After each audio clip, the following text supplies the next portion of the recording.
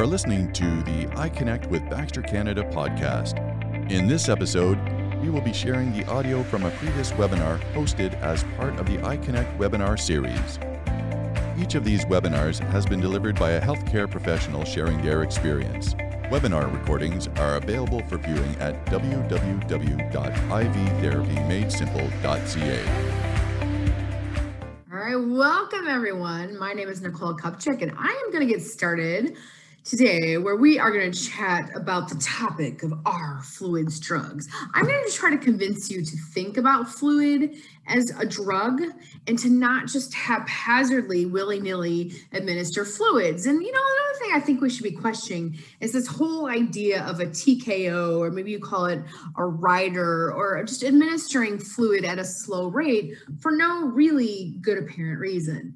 So a little bit about myself. My name is Nicole Kupchik. I'm from Seattle, Washington. I'm a clinical nurse specialist or an advanced practice nurse. I have led a Code Blue committee. I've been the chair and a sepsis coordinator. I am do a lot of expert consulting now, and I've been the author of 6 certification and review books. I've published numerous papers on various topics in critical care.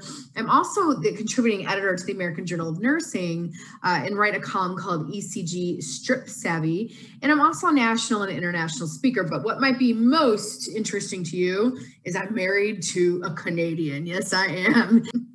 So the objectives for this session is we're going to talk about the latest research to support fluid choice in different types of resuscitation. I'm going to focus more on sepsis type resuscitation. We're talking about the concept of fluid responsiveness in a hypotensive patient and the consequences of fluid over resuscitation or fluid overload in the hospitalized patient, because it has severe, significant consequences. I'm going to change from the title of Are Fluids Drugs to a statement saying, I believe fluids are drugs. In the same way that you would dose insulin based on a glucose, or that you would titrate like norepinephrine or something like dopamine to a patient's blood pressure, I also feel like fluid administration and fluid boluses should be titrated based on what the patient's heart is going to do with that fluid. Meaning, are they fluid responsive? And I'm going to talk about what that means and how you would assess that in just a little bit. So some questions to ask about fluid is, when should you give fluid? Which fluid should you give? And I'm going to go over the latest research around that. How much fluid should we give? And when should we stop giving fluid? Because I don't know about you, but everywhere I've ever worked, we I don't want to say take great pride, but it's almost kind of become commonplace to turn patients into the Michelin men or Michelin women and fluid over resuscitate them. So I think we really need to get away from that. So how important is this whole topic of fluid administration? Well, there is an international fluid academy to support it. And I have to say, I am personally not a card-carrying member of the International Fluid Academy, but I do highly recommend that you follow them and support the organization. They're doing a lot of great work and research on just the topic of fluid resuscitation and fluid administration. I think it's really, really important. So kind of just big picture fluid. So as an FYI, the new sepsis guidelines are going to be published at the beginning of 2021. So I'm really excited to see if maybe they make a stronger recommendation that we should be using stroke volume to guide fluid resuscitation. But in the 2016-2017 Surviving Sepsis Campaign guidelines, they recommended that we start with 30 mils per kg of crystalloid in the first 3 hours of recognition of sepsis. And then that later in 2018 got kind of bumped up to say start as soon as possible in the hypotensive or hypoperfused patient. Now, what's interesting, so in the United States, the CMS, which is basically the group that pays Medicare bills, the governmental group, suggested that you could also use the ideal or predicted body weight to dose fluid if the BMI was over 30. And this came from a lot of feedback from providers at the bedside who are identifying, we are really over resuscitating a lot of these patients, especially in the setting of obesity. Let's first chat about type of fluid, because I think this is super important. You always need to know why you give what you give, right? And one of the hypotheses that's kind of been generating over, I'd say, the last decade is that maybe saline isn't so normal. And you might be like, what? Saline, like the Holy Grail? Maybe not though, right? But Vanderbilt University in Nashville, Tennessee published 2 big studies in 2018 asking the question, is there harm in giving saline? Their hypotheses were that saline would, 1, lead to increased mortality, and 2, lead to increased incidence of acute kidney injury. So they conducted these studies in both the ICU group of patients and non-critically ill patients. The SALT ED study was a study that was conducted in non-critically ill patients where they enrolled over 13,000 patients comparing saline to lactated ringers or plasmolite A, again, in non-critically ill. Now, when I show you when I mention the results, keep in mind that the median amount of fluid administered to non-critically ill patients in the study was only a little bit over a liter. Now, the SMART study was conducted in critically ill patients, and they evaluated over 15,000 patients. So you can see between the 2 studies, almost 30,000 patients here, again, comparing saline to balanced fluids, which include lactated ringers and plasmolite A in critically ill. The median fluids administered to this group was a little bit over 2.5 liters. About a third of the patients were mechanically ventilated, and about a quarter of these patients were on vasopressors. And this was conducted at 5 different sites in 5 different ICUs within the Vanderbilt system. And what did they find? Well, they didn't find a higher mortality in general across the spectrum. However, in both studies, they identified that saline led to a statistically significant increase in kidney injury events, which is a big deal. It's a really big deal. And you know that it takes a lot of resources to do dialysis on patients. And then the long-term downstream effects are pretty massive for both the patient, but also the healthcare system. Now, within the SMART trial, remember that was the trial that evaluated critically ill patients. One of the things they identified was that in the septic patient population, there was definite benefit to balanced fluids, i.e. LR and plasmolite A. And so what they did after identifying this was a secondary analysis that was published in 2019, where they asked the question, in these septic patients, was there actually a mortality difference? And what they found was, yes, there was. There was a mortality difference that was statistically significant between the patients who got balanced crystalloid versus those who got saline. The mortality was higher in the saline group. So in the septic patient population, there was a mortality difference and a higher incidence of acute kidney injury if patients received saline versus balanced fluids, LR and plasmolite A. Super interesting findings. So why are we questioning fluid type? Because you're like, we've been giving saline for gazillions of years. Why change now? Well, there's a lot of issues with saline. So are all fluids created equal? And I would argue no. So in saline, so just a couple little FYIs. In saline, now how many of you read the paragraph on your IV fluid? Said no nurse, doctor, pharmacist, NP, said no one, right? Nobody does. But interestingly, if you look at the composition of saline, there is a heck of a lot of sodium in saline. In fact, there's about 900 milligrams for every 100 ml. So a liter of saline contains about 9 grams of sodium. That's a lot of sodium. It's the equivalent to a lot of little bags of Lay's potato chips. And I actually did the comparison and calculated this out. And there is a ton of sodium in normal saline. And I'm going to challenge you not to call it normal ever again because of some of these findings. But actually, it's not the sodium that's causing, sodium causes issues, but the main issue is the chloride that's in saline. So if you look at the composition of saline versus LR versus plasmolite A, you could see there is a heck of a lot more chloride in saline versus LR or plasmolite A. And we think that the hyperchloremia that patients develop in the setting of big saline administrations is leading to kidney injury. So are we using the right fluid when we use saline? And I would argue no. And look at the pH of saline, 5.5 versus 6.75 in LR versus 7.4 with plasmolite A.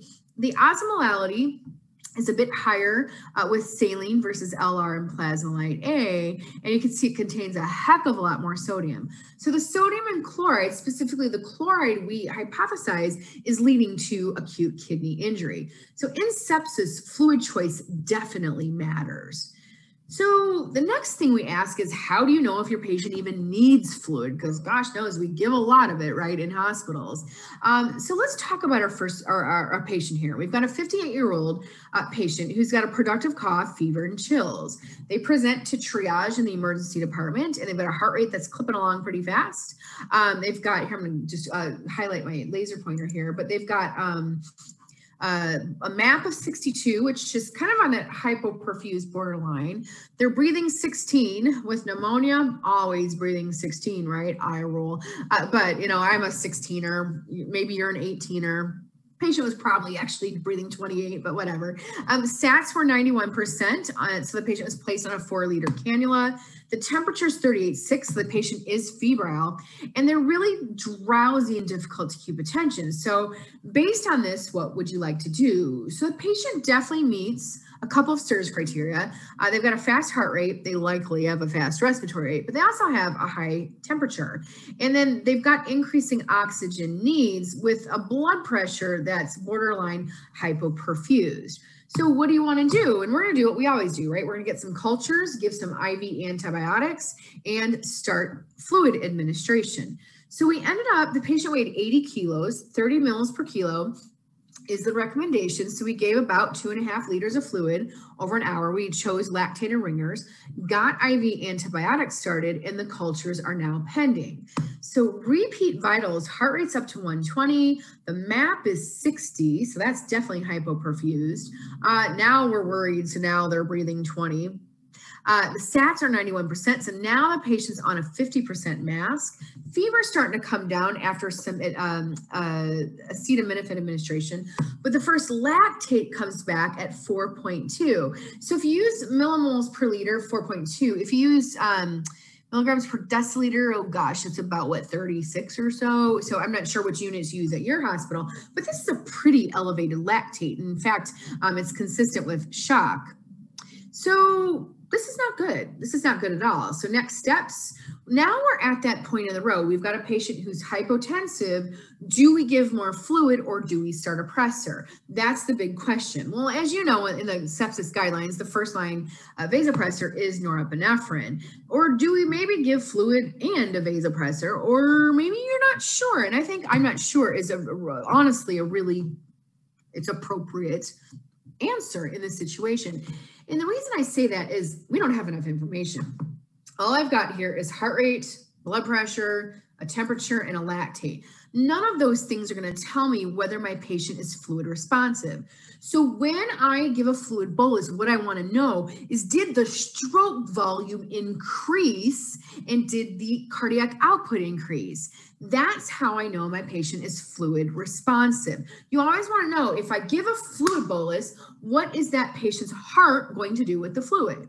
Are they going to improve their stroke volume, or are they just going to end up third spacing that fluid? So we ended up giving another liter of fluid. I don't think it was the right thing to do, but it's what we did because it's what we always do, right? Except now we use stroke volume measures. But the heart rate is now down to 112. But look at this MAP. The patient tanks their MAP. So their MAP is 56, still breathing 18. And the temperature is 38.2. So that's coming down quite nicely. The repeat lactate comes back at 3.4. So that's still pretty darn elevated. It's heading in the right direction, but that's still pretty elevated. So next steps. Well, how many of you have ever been in this decision making where do you give this, meaning do you give more fluid, or do you start this, a vasopressor? Because if you start a vasopressor, where does that patient need to go? The ICU. And is that a barrier many times? Honestly, it is. It's honestly a barrier often. So there are risks of under-resuscitation. So I think luckily we don't under-resuscitate patients as much as we used to, but there are definite risks of under-resuscitation. Altered tissue perfusion, acute kidney injury, risk of stroke, gut ischemia, multi-system organ dysfunction, and of course circulatory collapse if the patient does not get adequate fluid resuscitation, or just I should say adequate resuscitation. Now, is too much fluid detrimental? And the answer is absolutely. There are lots of issues with giving too much fluid. The patients can go into ARDS. They get a lot of edema. They can't mobilize. Intra-abdominal hypertension. That's actually what happened here. Is this patient had a ruptured appendix and ended up developing intra-abdominal compartment syndrome, where we had to open the patient's belly just to allow them to ventilate. Patients can get kidney injury from too much fluid. They can develop delirium. ICU and hospital length of stay increase with too much fluid, and increased days on the ventilator. Anytime you've got a patient who's fluid overloaded, they're going to spend more time on a ventilator. So when we're giving fluids, especially in sepsis or in bleeding patients, we need to give just enough fluid and not a drop more. So how do you do that? Well, the answer is you've got to use some sort of a stroke volume measure. Now, before I talk about that, I'm going to mention a study that was published in 2017, and this was published by Paul Merrick. So you might have heard of him in the vitamin C studies. But what he was able to identify, so he tapped a very large American database and evaluated and asked the question, if patients get large volume resuscitations, is that associated with any untoward or bad effects? And the answer was yes. So when patients got 5 liters or more of fluid in the first calendar day of admission in the setting of severe sepsis or septic shock, mortality went up by 2.3% for every liter above 5 liters that was administered. So think about that. 2.3% increase in mortality for every liter above 5 liters. And you might be saying, well, those patients were sick and that's why their mortality went up. But he controlled for severity of illness. So interesting. The other thing was that hospital costs went up by $1,000 per liter above 5 liters, and that was statistically significant. So does the fluid cost $1,000 a liter? No. Do the complications of fluid get expensive? And the answer is yes. And so a lot of people looked at this study a few years ago and were like, holy Moses, like this is not little. This is absolutely just huge. These findings are incredible. And what they identified was that fluid is an independent risk factor for mortality.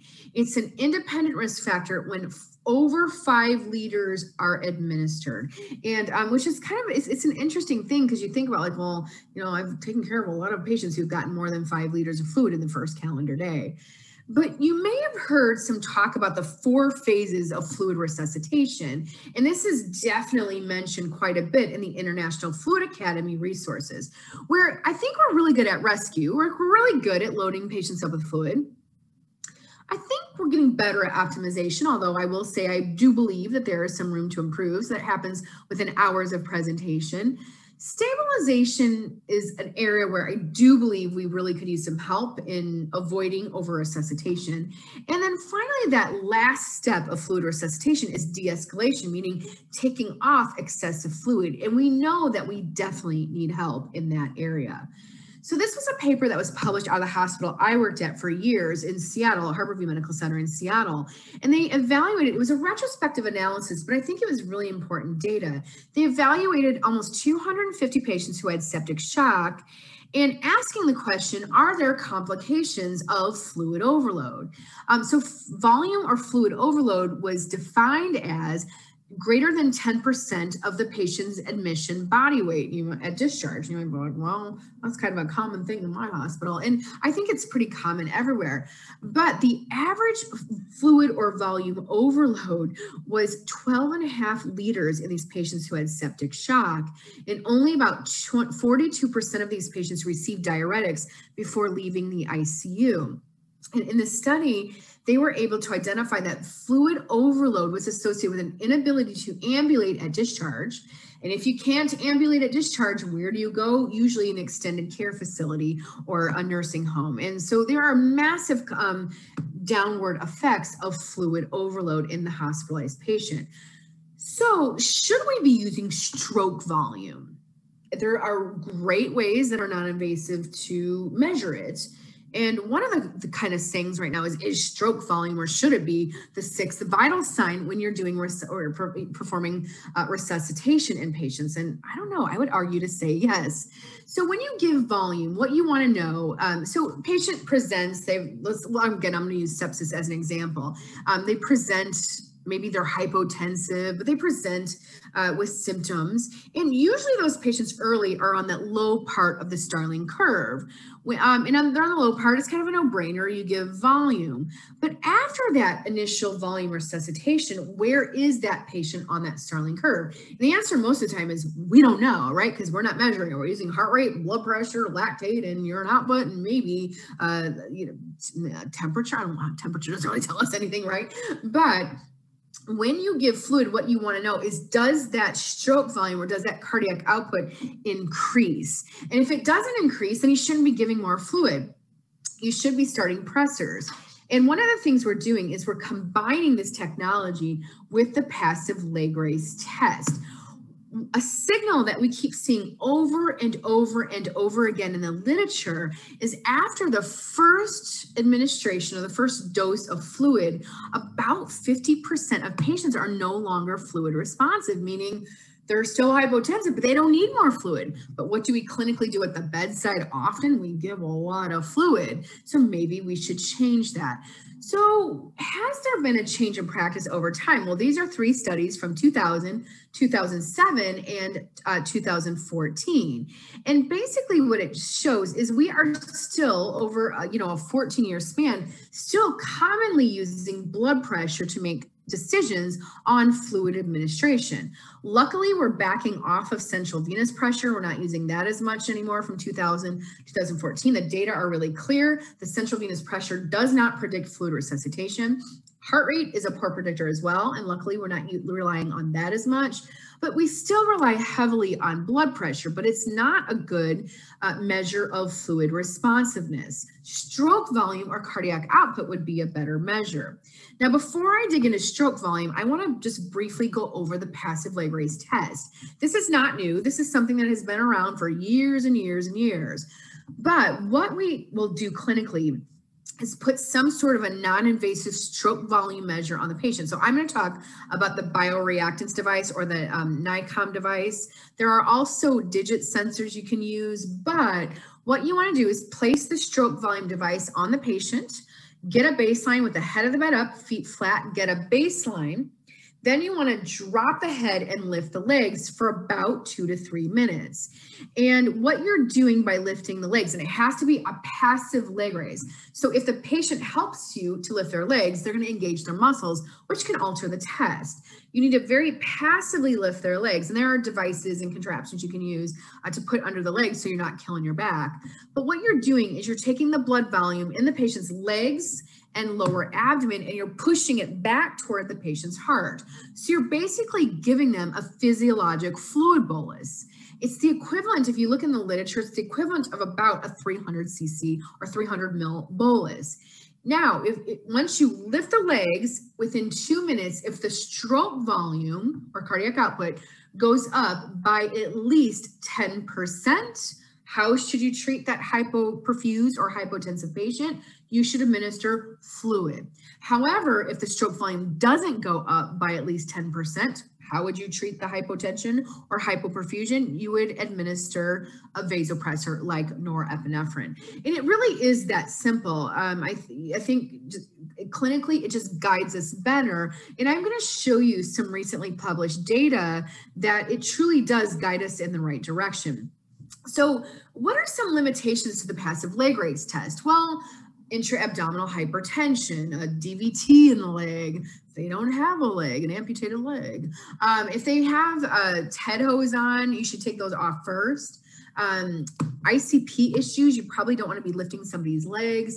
If the spine is unstable, that would be a contraindication. And if you've got a patient who has had a severe hemorrhage or has severe hypovolemia from volume loss, you're probably not going to see a change with the passive leg raise test if they have physically lost volume.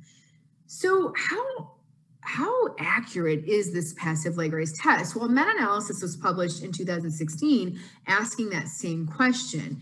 And what they identified was that when the passive leg raise test was used with a stroke volume or cardiac measure, it scored an area under the curve of a 0.95. And from a statistical standpoint, what that means is that the passive leg raise test by the AUC, or area under the curve of 0.95, it means that it's an excellent predictor. So it means it's an excellent predictor. The sensitivity and specificity is very high in predicting fluid responsiveness. Now, when you look at pulse pressure changes, so pulse pressure is systole minus diastole, and you look at blood pressure, pulse pressure changes, it doesn't score as well. So it scores an area under the curve of a 0.77. It's still clinically acceptable, but a stroke volume measure is far more predictive than pulse pressure changes. So again, when you give fluid, you want to ask yourself, did I move that patient up on the Starling curve? And do they still have room to move on that curve if they remain hypotensive or hypoperfused? You wouldn't do this passive leg raise test with stroke volume, measuring stroke volume changes, just because you do it in the setting of hypotension or hypoperfusion. So bioreactance is a pretty cool tool. It's basically a technology that's completely non-invasive, where you place electrodes above and below the heart. So it's almost like you make a box around the patient's heart. And the top electrodes will send out a frequency signal that over 2 cardiac cycles will it'll measure how long it takes that signal to get across the myocardium. And so it basically is estimating left ventricular cardiac output. And so you'll get a cardiac output, stroke volume, and then it measures a number called TPR, total peripheral resistance, which is basically like the patient's afterload. So how vasoconstricted or vasodilated is this patient? And again, you would use this with the passive leg raise test. If you get a baseline, legs straight, baseline, drop the head, lift the legs.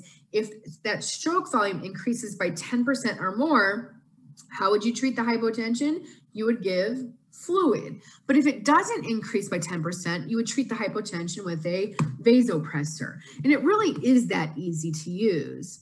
So the University of Kansas back in 2017 published a before and after study using the NICOM or bioreactance technology.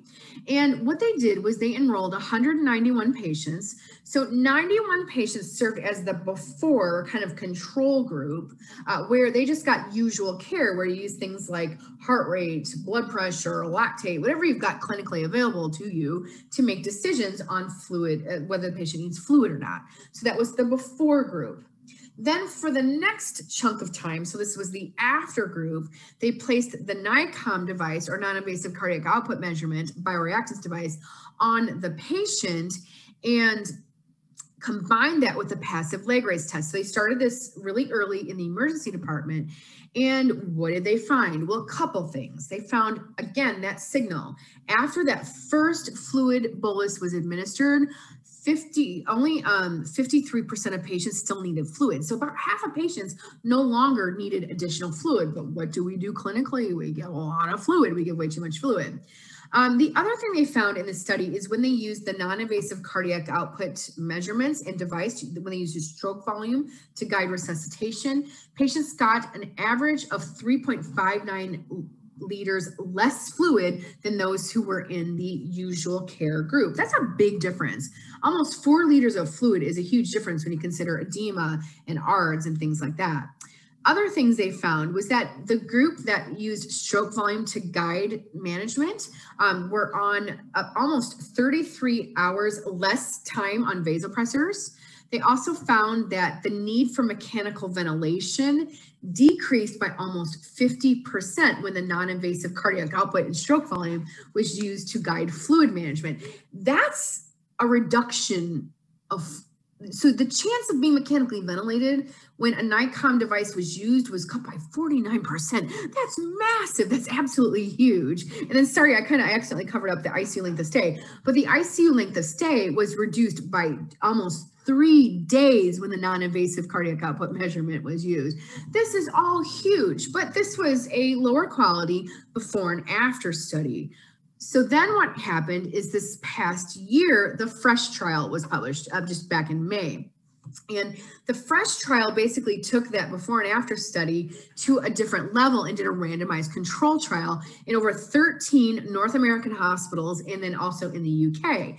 It was a non-blinded randomized control trial. It'd be very difficult to blind when you're putting equipment on a patient, but a randomized control trial where they did a 2-to-1 enrollment. So for every, so 2 patients would receive the NICOM for every 1 patient who got usual care.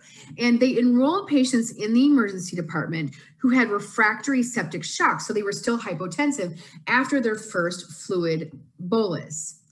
And one of the rules was that they had to get less than 3 liters of fluid upon enrollment. So you didn't want patients to get like 6 liters of fluid and then enroll them. You want to know, if you use this device early to guide management, does it make a difference? And then they used the passive leg raise test to kind of guide whether a patient got fluid or got pressors in the setting of hypotension. And they followed these patients for the next 72 hours of care or until ICU discharge. Hypoperfusion was defined as a MAP less than 65, a patient who had persistent hyperlactemia. Did I say that right? Lactemia, hyperlactemia, high lactates, and or those patients who had cryptic shock. So that would be a lactate above 4 without hypotension. We see that a lot in younger people. And the primary endpoint of this study was the 72-hour fluid balance. And what they found was that the group who received the NICOM device or stroke volume guidance received on average 1.37 liters less fluid than those who were in the usual care group. And again, a lot of patients after their initial fluid bolus no longer needed fluid administration. So again, we're seeing this signal over and over and over again. Now, some secondary endpoints that they evaluated were the need for renal replacement therapy. This is mind-blowing to me. So the control group that didn't use stroke volume, 17.5% of those patients needed renal replacement therapy versus only 5.1% in the stroke volume group. Mechanical ventilation, same results. They cut the need for mechanical ventilation by 50% when a stroke volume measure was used, and these both reached statistical significance. ICU length of stay was reduced by 3 days. Interestingly, it didn't reach statistical significance, but I think we can all agree a 3-day reduction in length of stay in the ICU is clinically significant. That's a lot of ICU days, if you guys think of ICU beds and ICU days and utilization. And then more patients were discharged home when they received stroke volume measures to guide fluid resuscitation. So to me, these results were pretty mind-blowing and really make the case that we should be using a non-invasive stroke volume measure to guide fluid resuscitation, especially in septic patients. So does this equate to any cost savings? Well, interestingly enough, the initial University of Kansas study demonstrated a $14,500 savings per patient that was treated with the non-invasive cardiac output measure versus those who received usual care. So pretty big difference between the groups there. So I think some key take-home points from these studies evaluating stroke volume guidance for fluid administration was that we should be using a dynamic measure like the passive leg raise test with a stroke volume measure. We know it's safe. It reduces the fluid balance in 72 hours. It reduces the total amount of fluid given. Less mechanical ventilation. Both studies cut the need for mechanical ventilation by 50%, less dialysis needed, and more discharges home. And to me, it's just a big no-brainer. We need to stop guessing on fluid administration. So there are 3 ongoing trials that are evaluating fluid. There's actually a lot more than that, but these are 3 major trials that are evaluating type of fluid, how quickly you give fluid, and then liberal versus early vasopressor in patients who have sepsis. So again, I want you to think of fluid as drugs. The decision of which fluid, the amount you give should always be considered. Fluids are not benign. Underdosing and overdosing fluid can cause harm in patients. So the same way you would check a glucose to decide how much insulin you should give, we should be using stroke volume to decide if our hypotensive or hypoperfused patients need volume. So in conclusion, we need to dose this stuff appropriately. Stop guessing and use stroke volume as a measure to guide treatment. So I want to thank you all for joining this quick 30-minute session on fluids. Hopefully you learned a thing or two. I'm very active on social media, so on Facebook and Instagram. If you're there, give me a follow. If you'd like a copy of these slides, just pop me an email and I will happily send those to you. So I just want to thank you again for allowing me to join this conference, and thanks to Baxter for inviting me. And if you've got any questions, I'll happily take them. If I'm not in Friday's session, I'm not able to be there. So, or Thursday's session, I should say. You can just pop me email with questions. All right. Thanks so much again. Thank you for joining us for the episode of I Connect with Baxter. All of the opinions and experiences expressed in this episode are those of the guest speaker and do not necessarily reflect those of Baxter Canada. If there are other areas of interest you would like to see included on future podcasts, please email those to iconnect@baxter.com.